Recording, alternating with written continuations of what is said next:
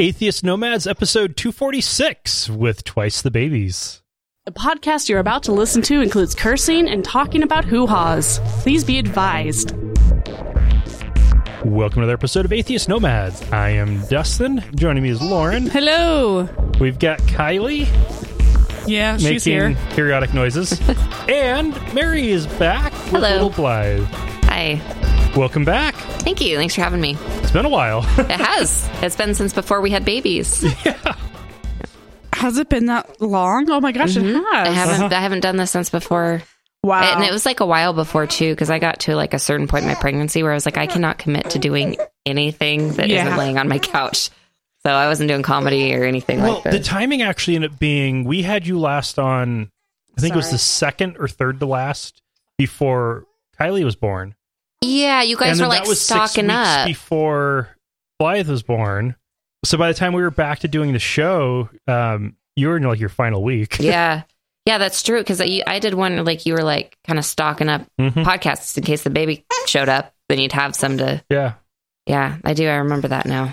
So five-ish months since I've been on. November was the last time. Yeah. It is 5 months. Man, time just flies. Not when you're pregnant. 5 months of pregnancy was like an eternity.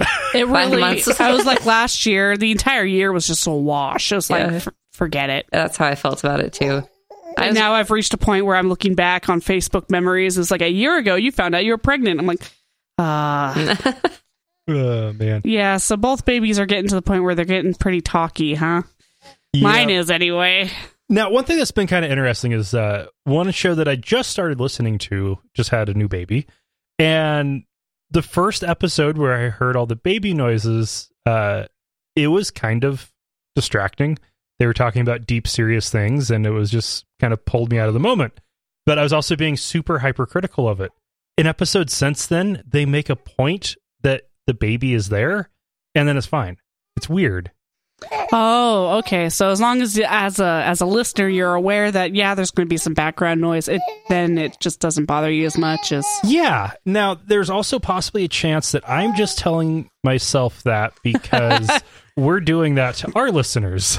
You also might be a little more used to baby sounds now too. Yeah, well, definitely. She can definitely start wailing when she wants attention. Yeah. All right, well, let's go ahead and just jump into the news. Before that, as if you didn't see the announcement on Facebook or Twitter, this was kind of a last-minute decision since I had been hoping to get a little bit more lead up on this. That didn't quite work out. We're moving back to Thursdays for release. Turns out weekends are actually crazy. Life happens all the time for everyone, and weeknights seem to actually be easier for people to plan for. Okay. So we're gonna go back to doing this. But in the news, first off, we've got Dave Silverman being placed on leave following a complaint. Oh, that was like a bombshell. Yeah. The news hit today. We're recording this on Tuesday. American Atheists. It seems like word got leaked out, and then they started sending out emails to people, to members, letting them know that the board had received a complaint, and David had agreed to go on to leave while they investigate. He is going to be cooperating with the investigation, and that is it. And that's all we know. That's all we know. A complaint. They haven't released anything about what they're investigating. Nope. That is, we will find that all out later. Oh, fun. Yeah. He's really been doing a lot of public relations stuff going on every show. We had him on not too long ago. So this has been like, oh man, please don't be sexual harassment. Yeah, I know, please don't be sexual harassment. It's like we're supposed to be the ones who don't. Do you know what I mean? And right after the convention too. Yeah. So yeah, that's really disappointing to hear that something came up, but they'll be investigating, and we'll find out more later. Hooray for updates. And we will definitely talk about it when more news is released. And for some local news, Idaho State Senator Bob Nonini is running for lieutenant governor and took part in a candidate forum with other candidates on the Cross Politics Show and Podcast, which is a Christian political show. All three candidates agreed that abortion is murder. The host, David Shannon, asked if women who get abortions should get the death penalty. And wow, really? He jumped straight to that? Yeah. Not even a lead up to like... Well, there was a bit more in there while they continued to talk about how abortion is murder. And Nonini's response to that question was, yes, there should be no abortion, and anyone who has an abortion should pay. So obviously he got quite a bit of backlash for saying that women who get abortions should be executed. And so he tried to backtrack on Twitter saying, let me be clear, I have always been a pro-life supporter. That means classifying abortion as murder, and I believe we should consider penalties for individuals involved in these procedures. I never said or agreed the death penalty should be considered. Except he did. He did. He just backpedaled real hard. Yeah. Was my understanding. Yeah. I can see where maybe he had said yes without thinking it through. But and then think about his audience for a show like that too. Oh yeah, you know, like that's what like you'd feel more comfortable being that extreme in your viewpoint. Well, everybody else here agrees with me, so I'll go ahead and just say yes. This is what I've got to be the most when it's that far right. I have to be the most right person, the far right person in this conversation in order to stand out. You don't want to come across as a softy liberal exactly, snowflake. And you don't consider about when everyone else is going to hear about what you said. And realize that it's absolutely ludicrous. You know, I watched some of Mark Zuckerberg's deposition before Congress, and one of the things that finally clicked for me while listening to that is the biggest problem with targeted advertising is that the advertisers not only get to pick who their target audience is, but make sure that nobody who isn't their target audience sees that. Zuckerberg has a plan to fix that by making all ads public to everyone if you want to go look at it. Nobody wants to look at ads, but I guess that's a step in the right direction. It's at least to provide some transparency so that media groups can go and look for it. What Nonini failed to take into account, podcasts fall into the same problems as advertisements on radio and TV did. The passerby. Somebody flipping through the channels on TV or flipping through stations on the radio, not your target audience, can hear you say something terrible and take you to account for it. With a podcast, people might stumble on it, and there are also people who love to listen to shows they disagree with. Yeah, this is certainly a sick joy in listening to stuff that you love to hate. Mm-hmm. Sometimes I do it. Just like, I like to get riled up sometimes. Occasionally. It's rare, but turn on the AM radio. Yeah, to see what what's going on. And at least last time, this may not be current, but Sam Mulvey for at least a long time mostly listened to conservative AM radio or conservative political or Christian podcasts or conspiracy theorist podcasts because he wanted to hear the crazy from the crazies before talking about the crazy. It makes sense. I respect that. Yeah. It takes a certain constitution to be able to do that, which I do not have. Now, for those of you outside of Idaho who think a statewide candidate would even risk saying that women who get abortions should be executed, need to keep in mind we have a candidate for governor every single time who legally changed his name to pro-life. Oh, good old pro-life. At it again. Womp womp. And speaking of running for governor, we've got Harley Brown, who keeps running. We love Harley Brown. He is good fodder. This isn't pro-life, but this is somebody who is quite pro-life and makes for lots of interesting material. He's known for tough talk, dark humor, and foul language. And in an on-the-air confrontation on the radio, he went ahead and explained why he's running. Again, yes. And he said, for proof, he has a 1997 notarized statement from a bishop in Kenya confirming that, quote, God did indeed tell Harley D. Brown that he would make him the commander-in-chief. And since God wants him to be president, he's running for governor. And in Kenya. Every year runs for something. This time it's Idaho governor. He did actually try to run for president, didn't he? Yeah. He was like one of those really weird fringe candidates that didn't make it on very many ballots because... He did make it into the news, though, because he's crazy. Yeah. Good old Harley. But in Idaho, he will get to be in the debate and probably get mocked on the BBC. All right. Yeah, that's going to happen again.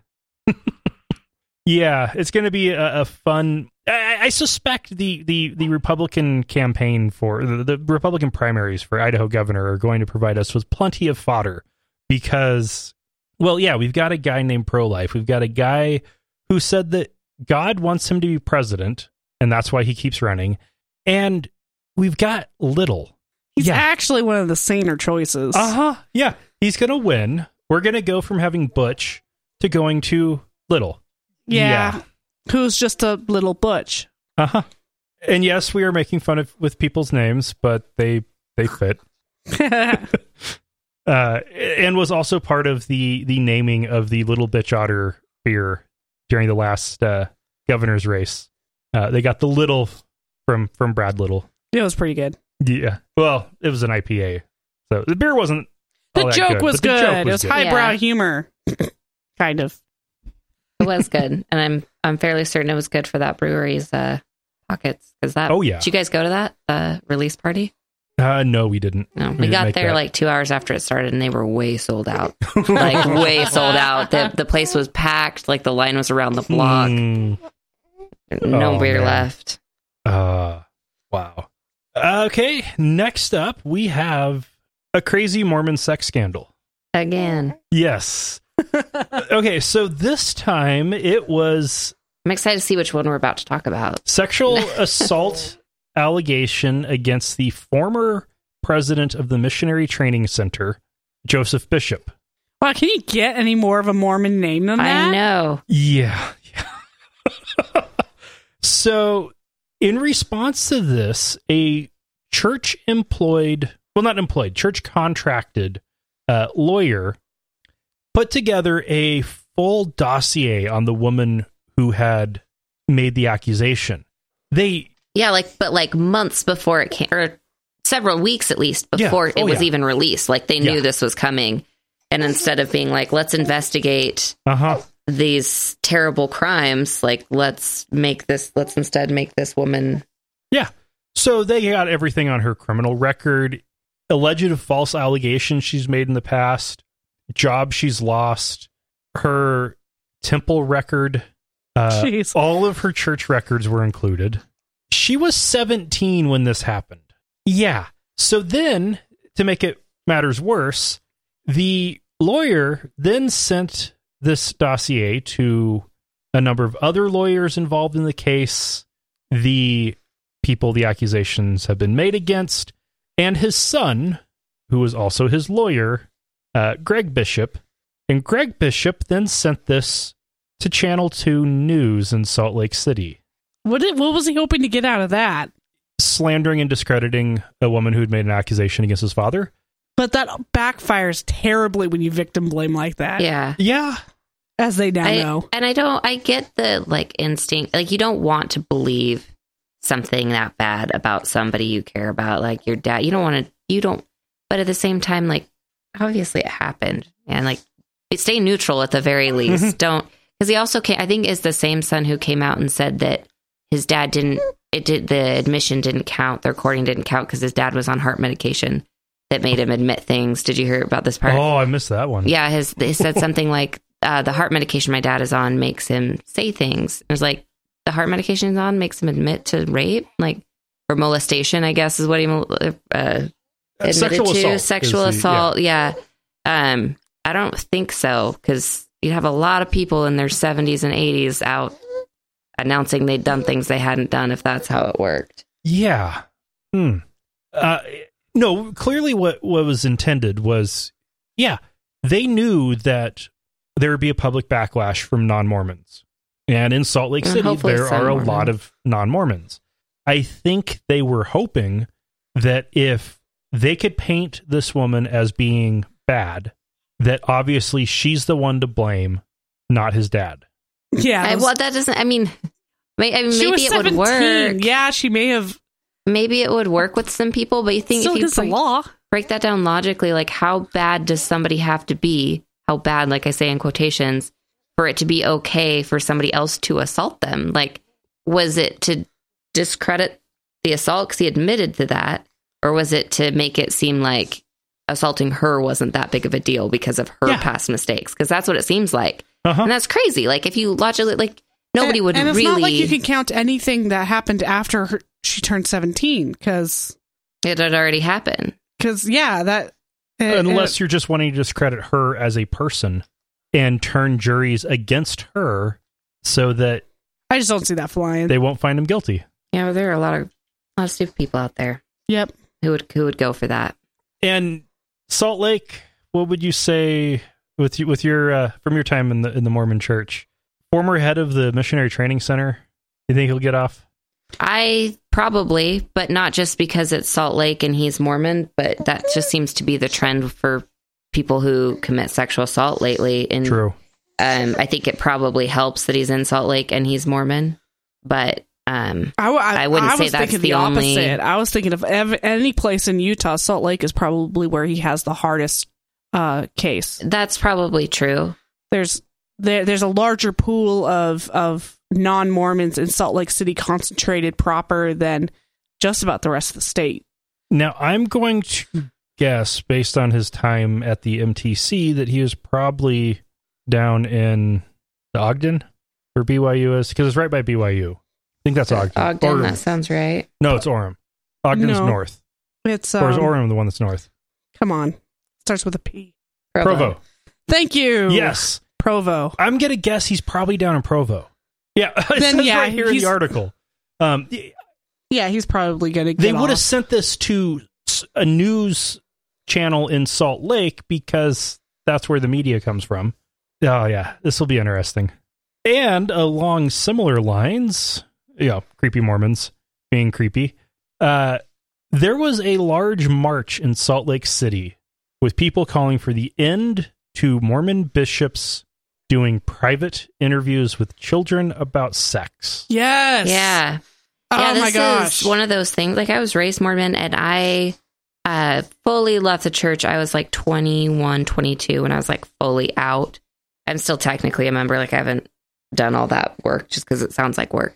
There are lawyers who will help. Yeah, I know that you can go, like, there's like websites where you can go and you just give them your name and they do the whole thing for you. But part of me is like, I don't want them to know that they got to me. You know what I mean? Like, that I care that much about they don't bug me anymore. They never come around, but I don't know. I probably will eventually get my name taken out of the records. But if you don't, they'll count you until you're 110. Seriously? Yeah. That's how they hyperinflate their numbers. They count members from birth at your naming to 110. There's a lot of super shady ways they inflate their numbers. Like, they just like give people free meals to baptize them in like third world countries and then count them. Yeah. They count like they'll count pretty much anybody as one of it's shady. They're shady. But as far as the interview goes, that was one of those things where I was like 25 or 26, where one day it occurred to me, I was like, that was weird. That was a weird thing that I did every 6 months, or anytime I got a calling from the time I was 12 to the time I left the church. So a couple times a year, starting at 12, that a middle-aged man would ask me if I was sexually pure, which usually stopped at that, but it was at the discretion of the leader I was talking to, as much as far as how deep they wanted to dive into that. Wow. Which for the most part, in my case, was not very deep. And when I turned 12, my dad was my bishop, which was especially uncomfortable, but also especially lucky because, it could have been some weirdo. Yeah. But that only lasted a couple years, and then it was another bishop. And, but yeah, it didn't occur to me till I was in my late 20s that is a really bizarre. In what other context would you be okay? Would my parents have been okay with that? With a 40-something-year-old man asking me if I masturbate? It's absolutely insane. And a person who has zero training. Mm-hmm. And in some of these cases where they do go deeper, like you said, it gets into some incredibly invasive details. Yeah. Like, It's not just, if you masturbate, it's how.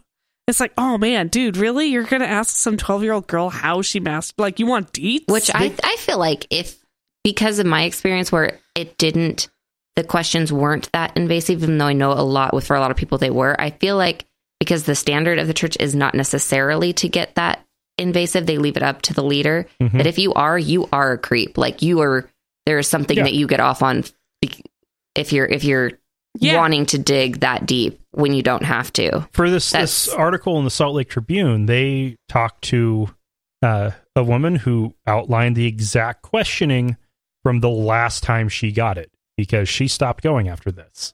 She was 18 years old. Her boyfriend had been in the bishop's office for his questioning a week or two before.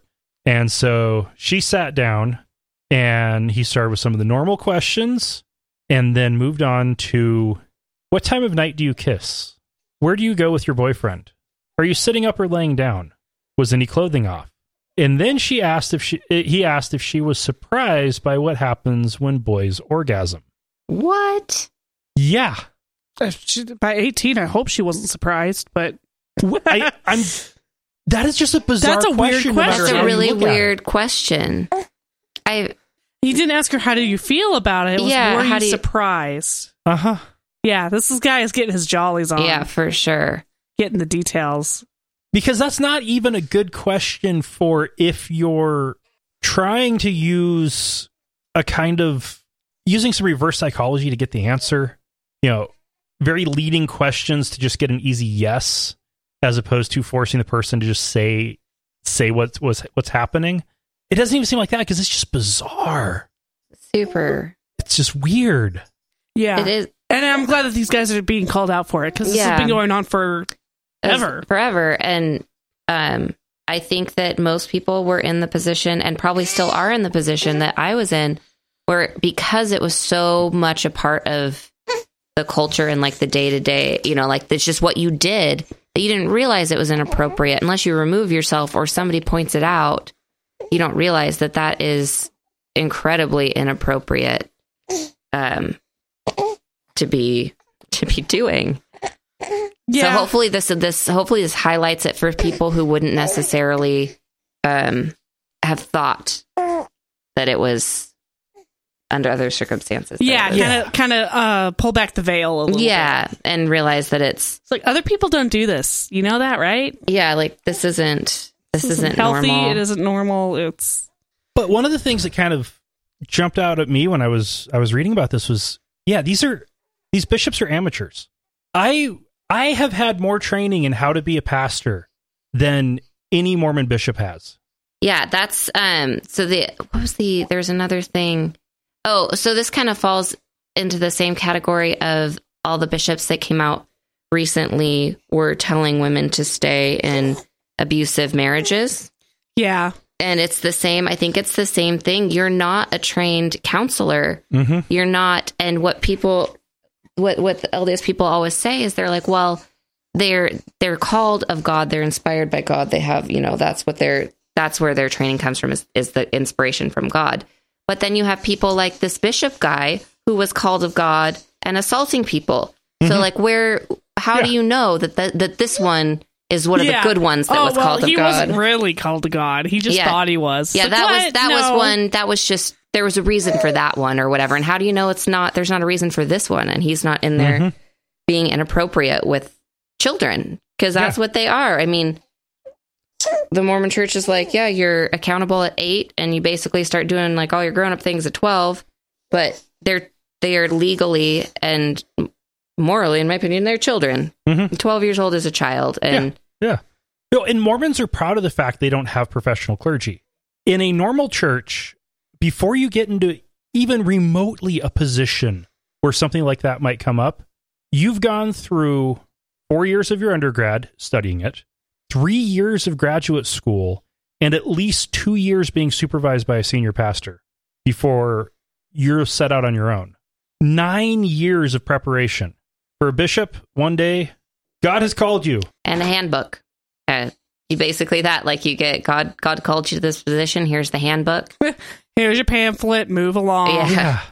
follow these certain guidelines. But again, the guidelines obviously aren't clear enough. If some bishops are just like, hey, are you morally clean? And some bishops are like, how do you masturbate? Like, there's obviously a breakdown. The pamphlet isn't clear enough. Yeah. If that's what's going on. That, or we just have an instance of middle-aged men abusing their power. Mm-hmm. Yeah. Which wouldn't be the first time. No, we've been seeing a lot of. So this was definitely the right time for this. Yeah. Definitely. I think that between that and the telling women to stay with their abusive husbands, and also the timeliness of this bishop case, the assault case, hopefully it makes them reevaluate the way they do some things. But that's sort of my experience with the Mormon Church is this is how things happen with them. They are never on the forefront of social change. They claim to be the true church, and they have all of these dark things in their past, like racism and all of that. And they're like, well, the world just wasn't ready for that. It's like, well, you're always the last people. You always get dragged kicking and screaming behind social change. You're never on the forefront. So this is going to be one of those instances where they're going to fight this and fight this and fight this until the whole world is against them. Yeah. And they have to make the changes in order to stay remotely relevant. Yeah. Now, unfortunately, what we have since seen is that they weren't actually all that far behind society on racism. They just missed that you weren't supposed to admit that you're a racist or say racist things in public. Because that wasn't okay from about 1970 to 2016. Unfortunately, times have changed. Yeah, that's a good point. Well, on that note, we're going to take a break. We love hearing from our listeners. You can email us at contact@atheistnomads.com, tweet us @atheistnomads, send us a message on our Facebook page at facebook.com/atheistnomads, or better yet, call us and leave us a message at 541-203-0666. We might even play it on the show. You can also help us out by leaving us a review on iTunes, Stitcher, or your podcast directory of choice. Social scientists Andrew Whitehead, Joseph Baker, and Samuel Perry did an article for the journal Sociology of Religion on Trump and Christian nationalism. Hot topic. What they have found is that your view on whether or not the United States is a Christian nation, and more importantly, whether or not it should be a Christian nation, is what determines how likely somebody was to vote for Trump. And this held across party lines. Oh, wow. Democrats who believe that the U.S. is and should be a Christian nation were 3 times more likely to vote for Trump than Democrats who didn't think the U.S. is a Christian nation. And the same was true for Republicans, although a little bit stronger on the Republican side. Like, I'm not surprised, but at the same time, I am. So yeah. I'm shocked that Trump was able to move that many people. Especially since he is not religious. Likely the first non-Christian president we've had since, John Adams? Yeah. Well, you think that part of this has to do with, there's this pretty common, part of Christian ideology that the second coming happens at the end of the world, and Trump is most likely to be the kind of president who would bring on an end of world type. Usher that in. Yeah. Usher that in. Not that they really probably consciously looked at it like, oh, he's going to end the world, but because of his stance on things and his willingness to, I guess, his lack of diplomacy, almost. Does that make sense? Yeah. What I'm trying to... I didn't communicate that well, but... One of the things that they point out in this article is that Pence was definitely an important part in that, because Christians, especially Christian Dominionists, love Pence. And they all figured, and probably have gotten, Pence calling the shots while Trump is the figurehead, spending all of his time on Twitter. And golfing. Yeah, actually spending most of his time playing golf. He golfs, eats McDonald's, watches Fox News, and tweets. That's basically about all he does. That's not being president, which means somebody is actually doing the job of president, and it's not Trump. Yeah. So they may have gotten exactly what they wanted. I was also wondering if maybe it was because the Republican Party itself was building up the pro-Christian demographic so strongly, and then when Trump swooped in at the end and got the Republican nomination, maybe he just jumped on that train and rode it.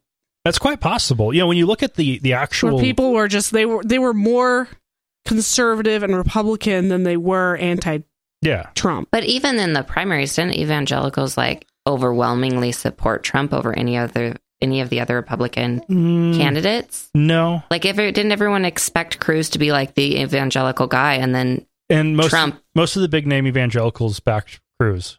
But I'm talking more like your average evangelical that's person possible. in the.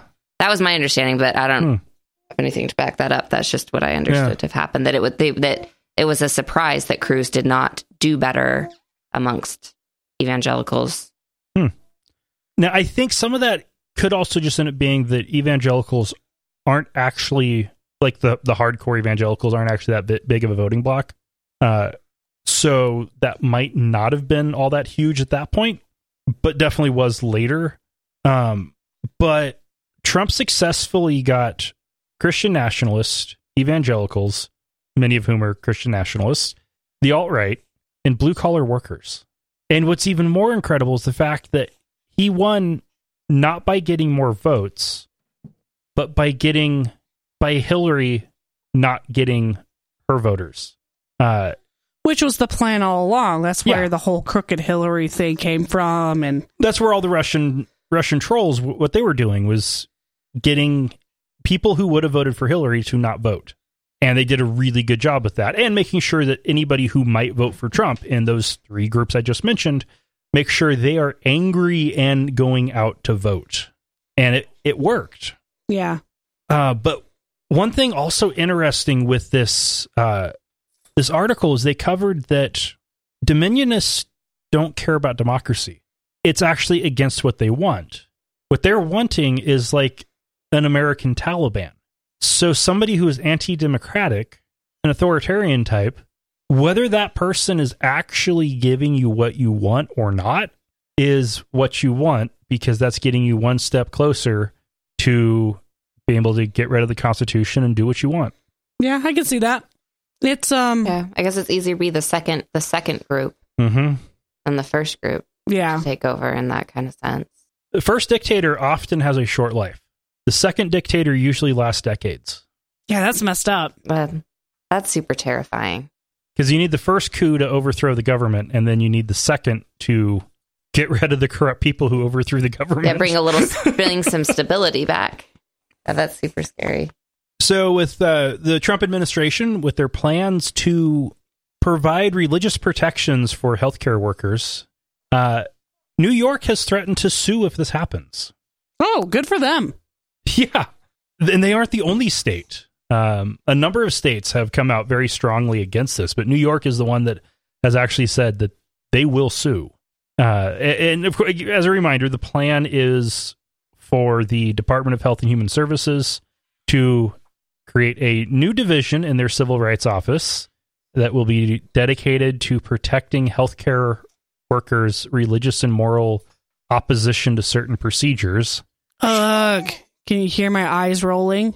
And then defunding most of the rest of that civil rights office. You know, I feel bad for the whole 3 people in that supply closet who work in the civil rights office. So is it just that they can not do certain procedures if it's against their religion, or can they deny healthcare to certain people if it's against? The goal is to make it so that any healthcare worker of any kind who refuses service on moral or religious grounds cannot be punished by their employer. I feel like there cannot be that many doctors who feel that way about what they do. This would apply to doctors, nurses, pharmacists, registration. Yeah. Yeah, I guess it does. It does cover a wide group of people. Yeah, but hopefully those people aren't getting into that kind of work to be. There's just enough of them to have already caused some problems. So mostly it's the people who are the heads of the healthcare organizations who are then making rules that trickle down to everybody else. So even though Dustin is a non-believer, he works for a Catholic hospital, and so he has to follow their rules. Oh, yes. And if somebody over his head were to make a rule about something, he couldn't do anything about it. Have you run into any of this in what you do so far, or is it not had any issue? No issues at all, other than the annoying daily prayer and the announcement email and reflections wasting time at the start of every meeting. Often those reflections are religious, and a few awkward meetings, just in general. But overall, no, it hasn't been much of a problem. In fact, they've got a big push on, like, they're now making every patient coming into the hospital sign a acknowledgement that they understand that they cannot be refused admission because of discriminatory reasons. And there's a huge push for training and awareness of the staff that you cannot deny admission. Good. Hopefully most organizations go that direction instead of... Mm-hmm. But at the same time, we have a legislature that just passed a law that forces doctors to lie to women that if they have started the 2-pill abortion, pill thing, that they can quit halfway. So, I mean, it's a give and take. It's all of those Catholic organizations, they are making some decisions that are affecting people. And this we need to protect against that, even if it doesn't happen very often. I think you should be criminally charged if you give somebody bad or incorrect, not bad, incorrect medical advice. Purposeful incorrect medical advice. Because of political reasons. Which has... or religious reasons. Around abortion happens all the time. All the time women get bad information. Every single emergency pregnancy center that's out there. What do they call those? Crisis pregnancy centers. 99% of them are religious based that are giving misinformation to women to steer them away from getting abortion. Pretty much the only ones that aren't religiously based is Planned Parenthood. And then around the rest of the Northwest, you've got Providence and Peace Health, both Catholic, running most of the healthcare organizations in Oregon and Washington. Yeah, it's big, and yeah. And it's real. We know Trinity Health has done stuff in Michigan that has caused women to have some serious problems. I'm not sure if anybody's died as a result, but I know women have been injured as a result of their anti-abortion stance. The death was in Phoenix at a Catholic hospital. Well, I don't know the details of that. What happened That one was a woman who was mid-miscarriage, but there was still a fetal heartbeat, so they refused to do the DNC. There was a shift change. The next doctor came on and was going to do it. An administrator called the bishop. The bishop called the hospital and said, "Do not do that. Discharge her." They discharged her. By the time she went back, the infection she'd picked up was so bad that she died. See, those people should be held criminally responsible for that. Was the bishop ever brought up in charges, or was that just it changed so many hands that they didn't blame anybody? The only thing that happened was a lawsuit. That's not enough. No, not in that case. If you want to claim to be pro-life, once a miscarriage has started, you want to make sure that woman survives and is as healthy as possible. Because that is your patient. And if you want more babies in the world, she can't make more babies if she's dead. Not to mention she has a life too. Like she is also a life if you're pro-life. Yeah. Let's protect that one as well. It's just so infuriating that I think that the issue here is that they cannot admit that there is any amount of gray area in the pro-life movement. If they do, then they think it'll just spiral into women having abortions willy-nilly, which is like just not how it works at all. Like it's all it takes is some gray one teenager to post something on Facebook saying, "Oh, I had an abortion this weekend. Yeah, it was great," or something, and it just makes them reinvigorated. Yeah, it's like, dude, they're eating Tide Pods too. That's just let it go. Just let it go. And it's just one of those abortions, one of those issues where I'm like, it's so easy to admit there's some gray areas there. Like there's some gray areas. Why don't we have some actual discussion? Yeah, let's talk about those gray areas and try and eliminate the need. Free birth control. Fuck the patriarchy. Yeah. Burn it down. Maryland and actually Oregon as well have both passed new bills banning gay conversion therapy for minors. All right. Good.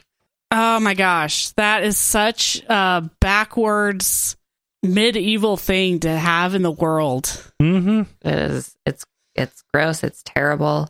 Yeah. It's evil. It's harmful. It's evil. It's been proven over and over that it is psychologically damaging at best. It doesn't work. And it doesn't work, yeah. It does Despite what Pence might say. Yeah. One thing that was really interesting with the Maryland one was it passed the House 95-27. Woohoo, landslide. One of the people sponsoring this bill was a member of the legislature whose parents had sent her to gay conversion therapy when she was a kid. And so she told them about the pain she went through. Well, before the bill got to the House, her father, a state senator, had voted against the bill. Wow. That's going to make Thanksgiving real interesting. That's going to be really uncomfortable. My guess is that they don't have a great relationship as it is. Yeah, that's true. That's kind of if he sent her to gay conversion therapy and refuses to acknowledge her pain, which is basically what that is. Yeah. Well said. That's exactly what it is. Not only does he refuse to acknowledge it, but will get in a public forum and say, I don't acknowledge my daughter's pain. Yep. That's hurtful. Major dillweed. It's worth noting, Megan Seminaire is a Republican. When she was speaking out about this, she said the issue is not about Republicans or Democrats, nor conservatives or liberals. It's not about religious values. It's about basic human decency. It's about the fact that it's impossible to fix something that was never broken in the first place. Good for her. Yeah. Because she's absolutely right. Mm-hmm. When it comes to torturing young minds, everybody should be on board on preventing that. It's amazing how many people come out of the woodwork to defend those kind of practices. Yeah. And you just look at them and you're like, are you human? What is wrong with you? Well, it's in the same, I think it's like kind of in the same category as those Mormon bishop interviews where it's like, why, in what other circumstance would you be okay with your minor child being immersed in sexual conversation with adult people like that? Like being surrounded by that sexual conversation and somebody diving like really deep into their sexuality when it's just developing, when they're as adolescents. It's inappropriate. It's incredibly inappropriate. And not only just damaging, but you wouldn't ever let that happen in any other context. But for some reason, when religion gets its hands in it, it suddenly becomes appropriate. Yeah. And Seminaire's, her story was that she told her parents as a teenager that she liked both boys and girls. So they tried to get her gay conversion therapist. So it's not like she was actually even dating anybody yet. No. She was just like, I think I like boys and girls. And they're like, well, guess we better go brainwash you. Yeah. Oh, and it was Washington, not Oregon. That was the other one that had banned this. And in both cases, it's their bans against licensed therapists trying to change a minor's sexual orientation. So it's a licensing restriction that doesn't prevent ministers who are not licensed by the state. Right. This doesn't prevent parents from sending their kids off to some quack in the woods for a couple of weeks. And this makes Maryland the 12th state to pass some kind of law like this. California, Oregon, and District of Columbia were all previously had made moves like this. So we've now not surprising. Yeah, so we now got it illegal on the entire West Coast and a big chunk of the East Coast. Hopefully it'll spill over into Idaho. It's Middle America that's the hard one to win over. At least we border those.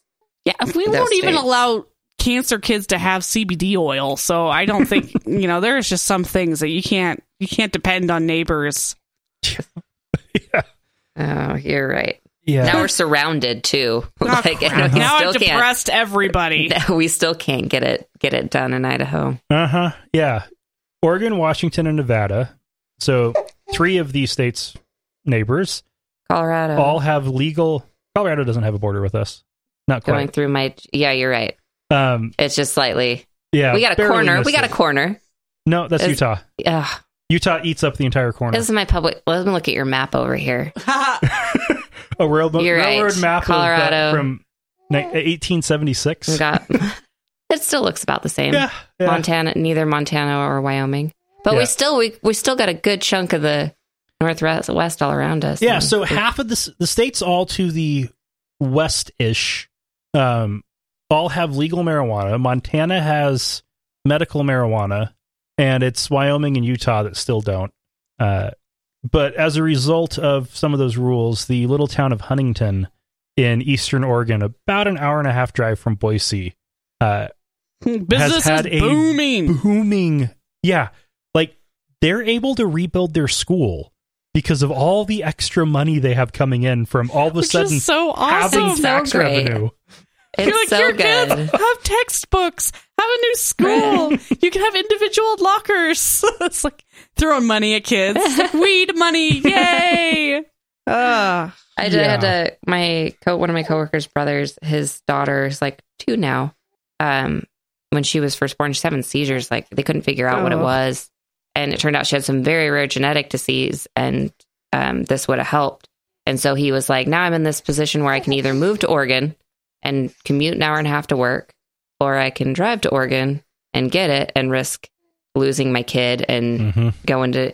Like, that's not a good position to be in. You should not have to make that. And the police are constantly toting how amazing they are whenever they bust people who are bringing drugs across the border. I'm like, yeah, there are other things you should be focusing on. Right. Yeah. There are a lot of other things. We got stuff going on. I have to paint a quick picture here. Blythe is just resting on Mary's chest. She looks like she's passed out, but every once in a while you hear these little and it's just adorable. Those are the cute little noises that you might be able to hear in your headphones right now. Matt Barber, who is a right-wing anti-LGBT Christian blowhard, thinks that Jesus advocated for the Second Amendment. Pretty sure Jesus had no idea what the hell that even was. I just love it when religious people really stretch, like really just totally miss the mark on anything that Jesus said. Like Second Amendment. I've heard people say that too. Jesus was a proponent of the Second Amendment. Jesus was pro self-sufficiency. That's why we don't give. Pretty sure that's not what Jesus was about. Mm-hmm. He wasn't about guns and stiffing the poor. No, there was pretty much line, the opposite. Actually, there was the line about if you have a sword, carry it. If you don't, sell your cloak and buy one. That was probably written in by somebody who was angry and disturbed later, or. But even where it fits in the story is right before the end, like right before the Last Supper type time period. Most of what he had to say along those lines, turn the other cheek. That's not very Second Amendment. Yeah, that was the kind of the big one too. Turn the other cheek. The Bible has wonderful lines about beating your swords into plowshares. Yeah. And the head of the Southern Baptist Convention has resigned, both from his position as pastor of his church and from being president of the Southern Baptist Convention, because of a, quote, inappropriate relationship. Sex scandal. Yeah. God, a part of me is glad that these are all being called out, and then the other part of me is horrified that everybody is involved in a sex scandal. Right? Kylie just grabbed the mic. Kylie, can I have that back, please? No, let go. Oh, God. She wants to talk on the microphone. There we go. Okay. Yeah, but I know what you mean, Lauren. I'm like, is everyone... I feel like at this point, it's just everyone in a position of power. I'm looking at Dustin. I'm like, yeah. Thinking about my dad. People? Did he? Yeah. About some random dude on the street. Is he? Yeah. It's like, oh my God, no one's safe. I mean, that is how it feels. It's just so common, like, to hear about it now. It feels like every dude in a position of power is being inappropriate at this point. Inappropriate. Yeah. It's just a matter of have they been caught or not? Oh, and heck, even if you just look at dudes in power, have they done something inappropriate in the last 5 years?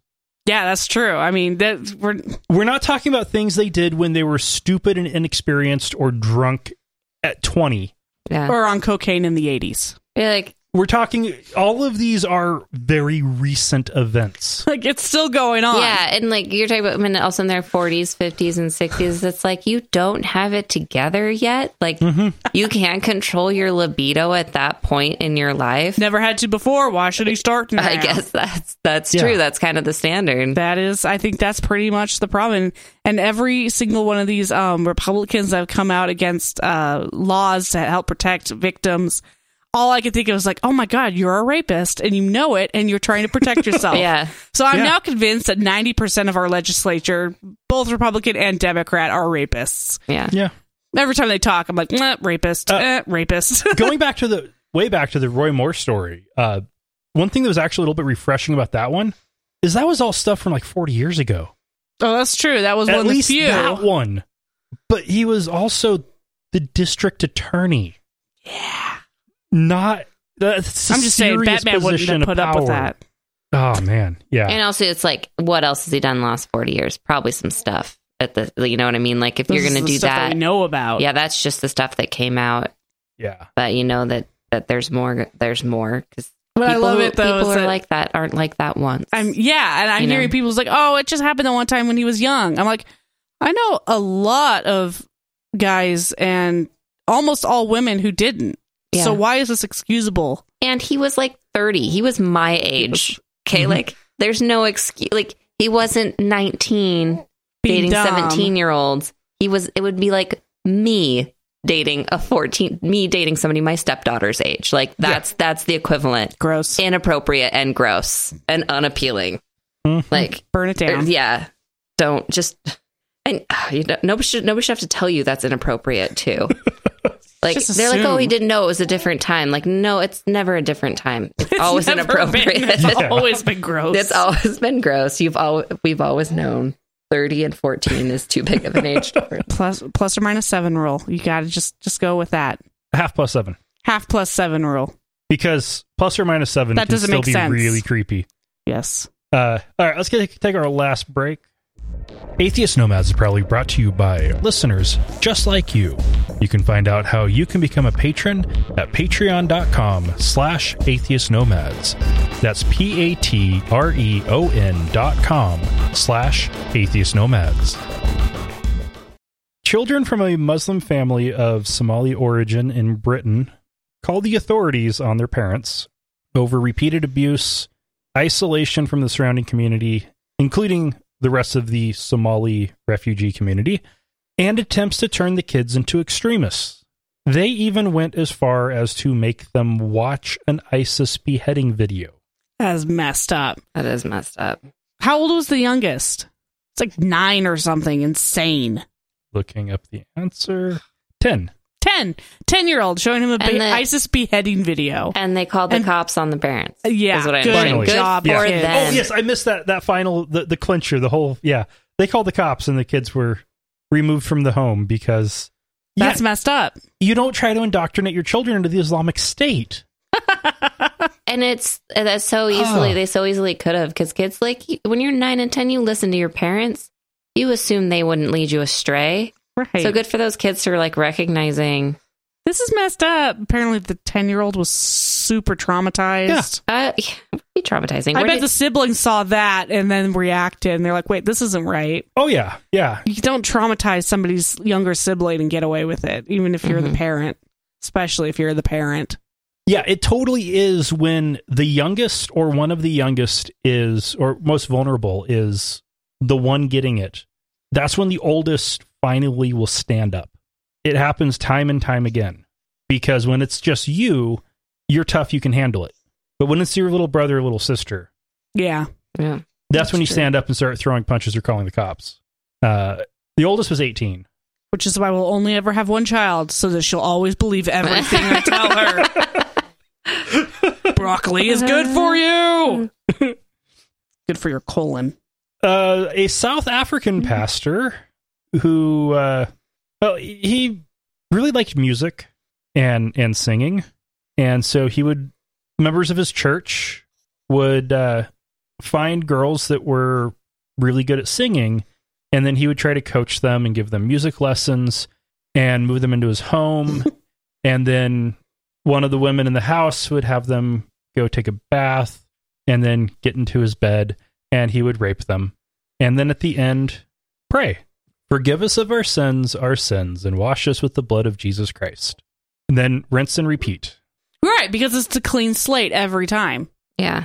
You don't have to be up. Yeah, you don't have to be accountable if you can just say sorry. I understand. Most Christians understand that that's not what that means. That's not how that works. You have to stop sinning in for all future instances. Mm-hmm. But there are a few people out there who are like, nope, clean slate. I can do whatever I want again. It's messed up. I think it's people who have that kind of evil in them anyway. I think, like, who would be... It's just their way of justifying it. Prone to do those kinds of things to people. I think they're attracted to those kinds of religions because it's like, well... Freebies, yeah. Yeah, so... People are gross. One of these girls, who now is 22, joined the church at 13, and he took her in at 14. Ugh. Ugh. Just didn't even wait a year. This is all coming to light because this church has come, and this pastor have come under the attention of the Commission for the Promotion and Protection of the Rights of Cultural, Religious, and Linguistic Communities in South Africa. Oh. And so they have interviewed 3 of this pastor's victims. Wow. That's... Yeah. He is... I can totally see some grad student going off to Africa to help preserve cultures that are on the verge of dying and doing interviews on all these little churches and discovering something like that and going, oh my God, my life is a lie.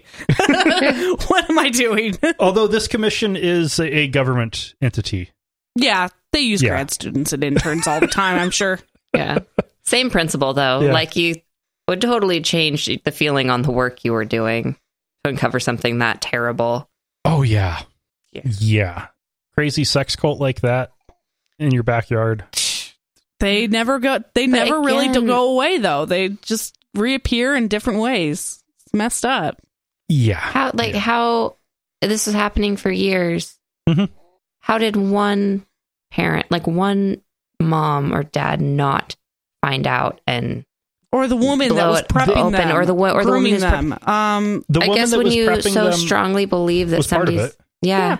I guess if you believe that somebody is a prophet or whatever it was she thought he was, then maybe you justify it somehow. You have to. You have to. You'd go insane. But at least one person.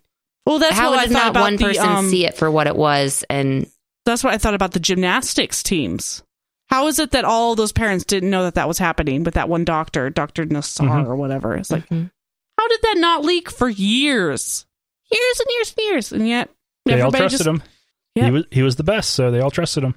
Yeah. It's upsetting. Burn it down. Our last story is a little bit lighter. Yeah, we need it. A 93-year-old avowed atheist reporter in Italy wrote an article about the Pope saying that hell does not exist. I saw something about this across some news what do you call those news aggregation sites. And when I first saw it, I was like, well, that sounds like fake news. And then I never thought about it again. And then it was brought up again in this article. And I was like, oh my God, that was fake news. I wonder how many people actually thought the Pope said that hell does not exist. Now, according to the author, Scalafari, he said the Pope said the disappearance of souls exists. Or excuse me, the disappearance of sinful souls exists. Meaning kind of more of an Adventist or Jehovah's Witness thought of the wicked just perish. No eternal torment. You're just gone. Now, of course, the Vatican had to go into recovery mode, and I can imagine red sirens going off in the middle of, oh my gosh, we have another scandal. And on Good Friday, they issued a statement saying, what is reported by the author in today's article is the fruit of his reconstruction in which the precise words uttered by the Pope are not cited. No quotations in the aforementioned article then should be construed as a faithful transcription of the words of the Holy Father. And the Pope went on to clarify that, yes, hell does exist. Yeah, no, it was a bad article. He didn't. If you don't even use quotes when you're trying to say the Pope said something, it's like, nobody's going to believe this. Yeah. And I don't think anybody really did, but it caused a hilarious backlash. Well, this keeps on happening with this Pope, where somebody says something that says that he said something that sounds really nice, and that those of us who aren't crazy religious people can actually get behind. And then the Vatican goes into cleanup mode, and the Pope issues a correction. I know, like he's being punished.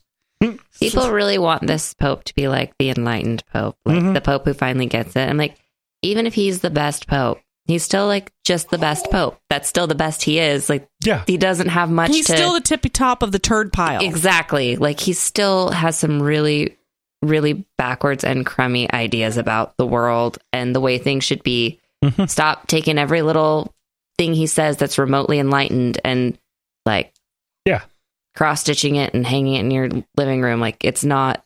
There is only one thing that could make him not be bad in my mind, and that would be to put a stop to the routine trafficking and hiding and shuffling of pedophile priests.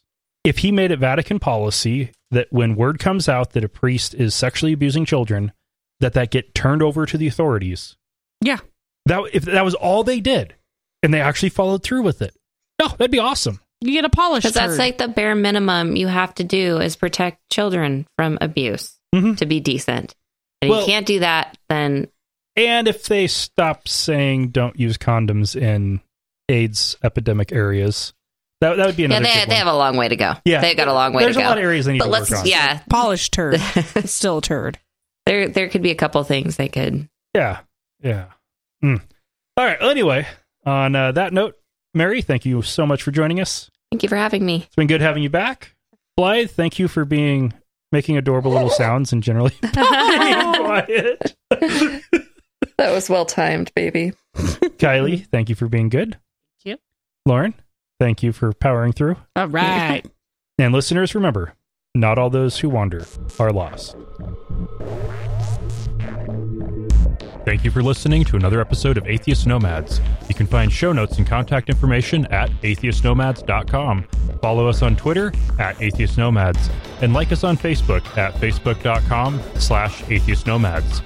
Please subscribe to the show in iTunes, Stitcher, or your podcatcher of choice. And while you're there, feel free to leave us a review. Theme music is courtesy of Sturdy Fred. Until next time, this has been the Atheist Nomads.